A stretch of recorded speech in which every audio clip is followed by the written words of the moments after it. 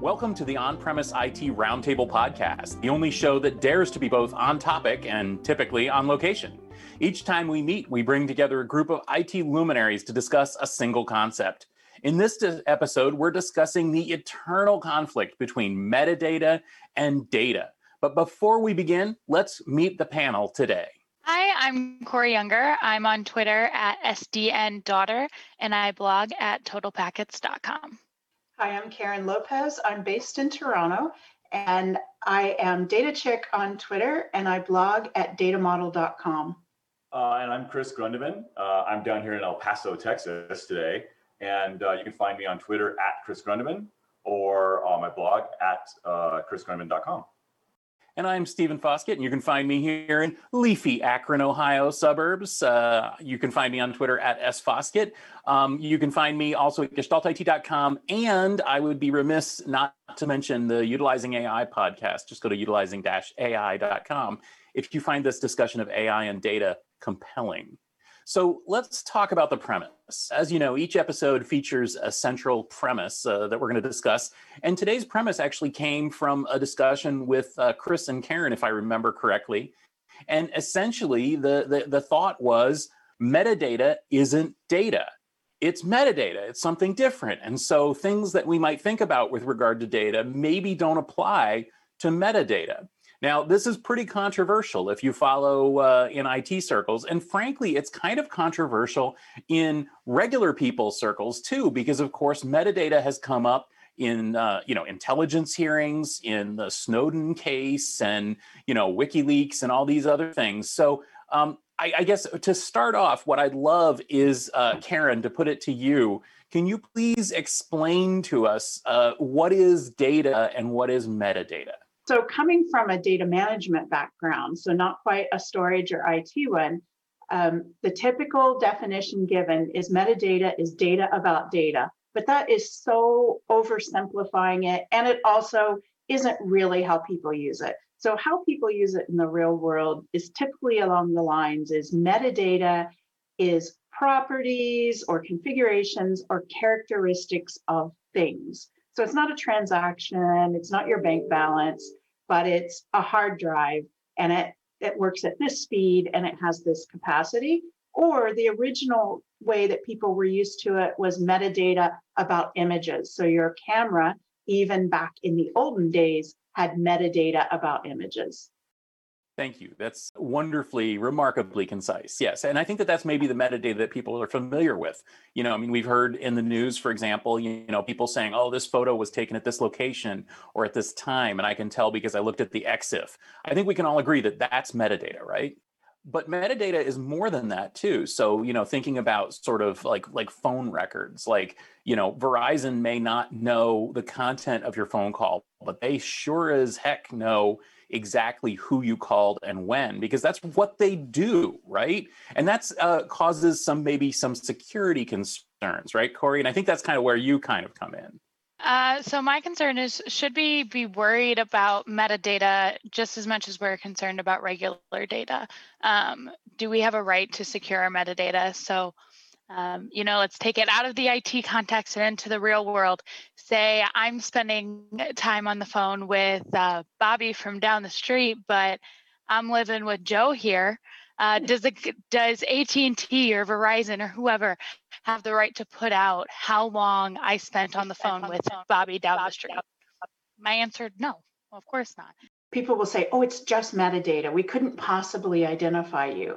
And yet, my phone number is on my website. And the fact that I called a phone that's associated with me on my website that I used to call a whistleblower hotline the day before something made the news, I think my privacy's busted at that point.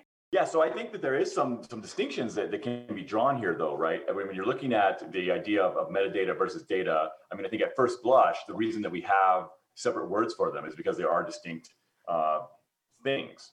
They are distinct categories of information. It's kind of like looking at nouns and verbs versus adverbs and adjectives, right? And so that's kind of another way of saying that metadata is data about data, but it's also in saying that, the metadata is these descriptive things. And I think there's a couple things to dig into here that are really interesting when you start talking about this concept of metadata not being data.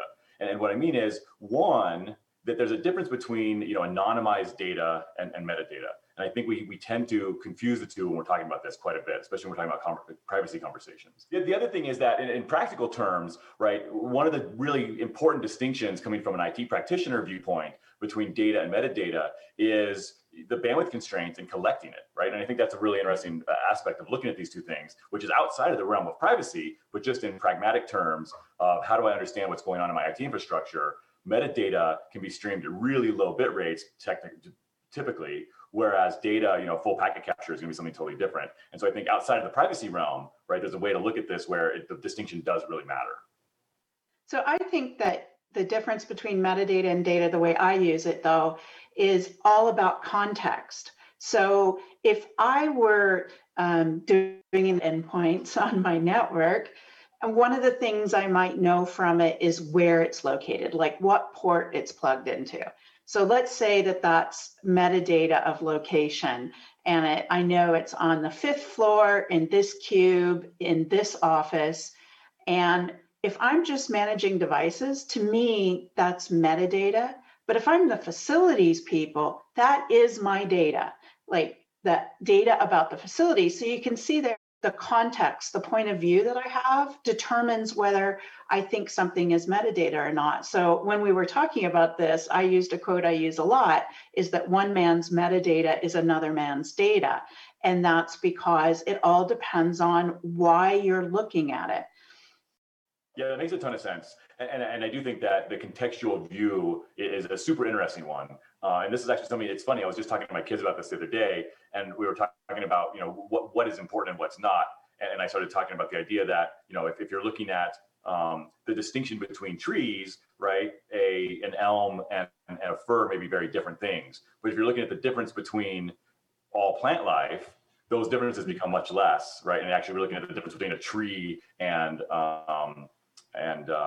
some other smaller plant, right? And then if you look at all life, right, an eagle versus a tree, and those distinctions vary quite a bit. So I think that context is definitely key. Right. And I think the reason we even want to talk about this premise is that people want different jobs, different roles need to draw different value out of metadata versus data. So I use the typical example, like the metadata I'm normally working with are like database names, table names, column names, what they mean, what their characteristics are. And that's my life all day, every day, because I work with databases usually. But to a DBA, and this is someone who works with databases all the time too, but they don't really care what the column or table names are. They don't care what the meaning of they care about how a database is performing, whether it's online, whether they're going to recover from a disaster. So their metadata, like the name of the storage device and the path it's getting backed up to, I don't care about. And yet it's all metadata about the same thing. And so where it becomes an issue is people all the time, I hear them say, it's just metadata, we don't have to worry about it. And yet, because I come back to one man's metadata is another man's data, it's all data to me. So my kind of position on this premise is metadata is data. It's data to somebody, or it wouldn't have been collected or created. I totally agree. And, metadata is data. It needs to be protected. And going back to the point of one man's metadata is another man's data, let's talk about in the instance of a bad actor, right? Mm-hmm. Metadata is extremely important to them. If you can look at credit card swipes and say, well, this was a Visa or an Amex, and you can identify what kind of cards are being used in what areas, it makes it easier for a malicious actor to target an attack to a certain sector, or, a certain victim demographic. So in some cases, I think that, I won't say it's more important actually, but metadata is so important, and it needs to be protected just as much as regular data is, because that's the data that's telling a story. And from a security perspective, that's the data that's giving malicious actors more insight into their victims' lives. Yeah, let's zoom in on that. That's a really great point. So what I'm hearing is kind of from both Karen and Corey here is that metadata may be metadata, but it is also someone else's data. And as Corey said, I love that. Metadata is what tells the story, even if the data is perhaps more, I don't know, important or more, expansive. The metadata is the story. And so let's kind of zoom in on this or flip this around. Okay, so set this aside. Is metadata data or is it not data? Okay, it kind of doesn't matter. What matters is sort of what's happening from it, right? So if we assume that there are certain concerns about data privacy, data protection, data resilience, all that sort of thing, then let's apply those things to metadata.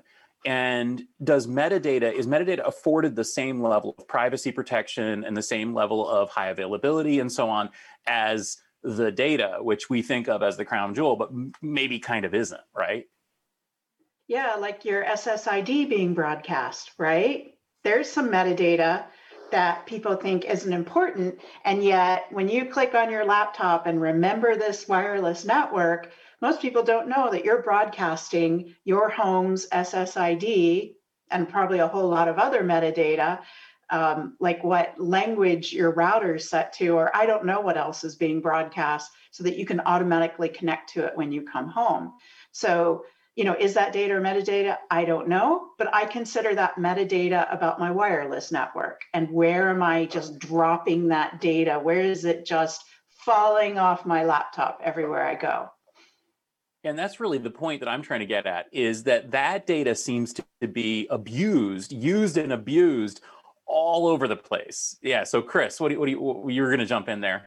Yeah, so I have to agree, right? From a data privacy perspective and from a personal autonomy perspective, there's definitely been this abuse of the term metadata and trying to conflate that as something that's not important, right? And they've almost drawn this false dichotomy between personally identifying information, right, PII, and metadata, and acting like those are two separate things.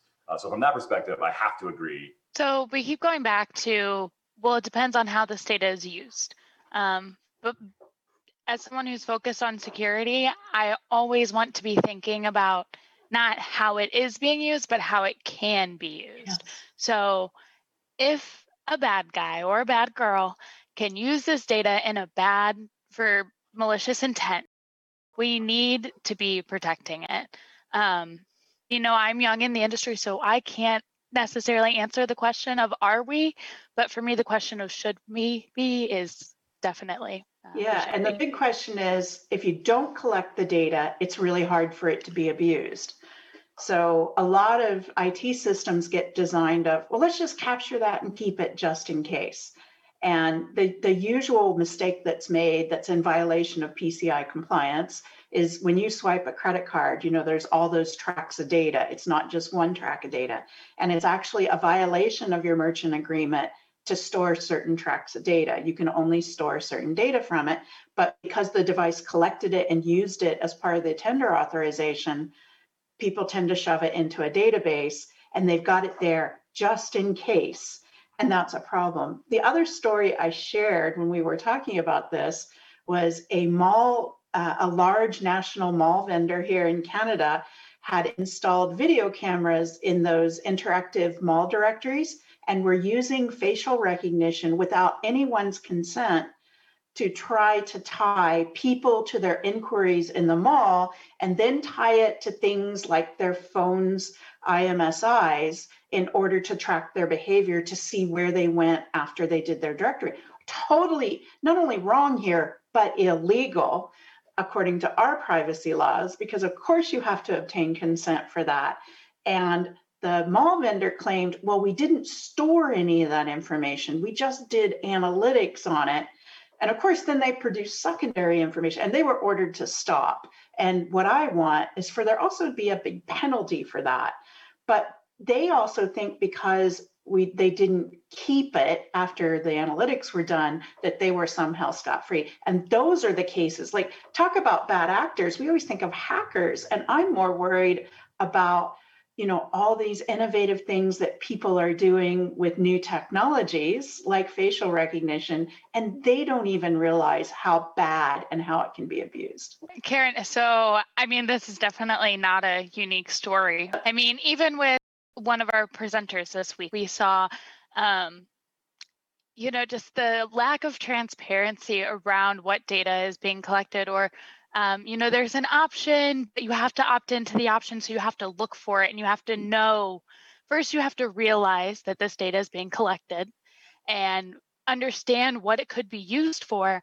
And then you have to go back to, and this is not just, our vendors who are presenting, this is a lot of people in the industry. This is Facebook as well. You have to then find out a way to opt out of that data collection.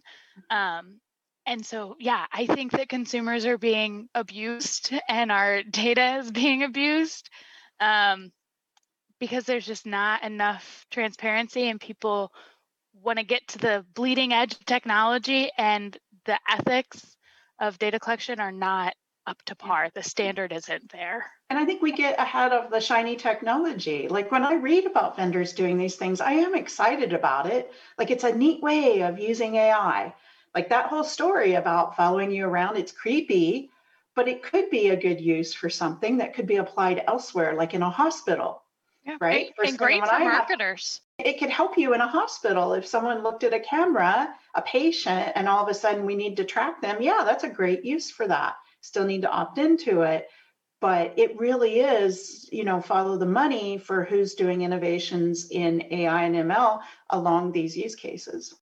One question that comes to me and to mind is, if we assume that the question is not, is metadata data? The question is, should metadata be treated and cared for like data? Then my kind of final question to each of you is that likely to happen? Is that practical? Is that something that can be done? I'm going to stick to my guns and say that I think that, classifying different types of data, especially specific to that individual context, is very important. And I also think that protecting data and data privacy is somewhat of a separate conversation, but it's absolutely important. Everyone should love their data, no matter what role it's playing and what their context is. And I think that, Stephen, you have a great question. Can it be? And I think it has to be, in my opinion, because it needs to be protected. It needs to be understood. And I'll just throw in this last spanner, is that there's metadata as well. And I'll say the same thing about it. It needs to be protected. Yeah. So I stick with my guns. Metadata is data. It should be protected as such.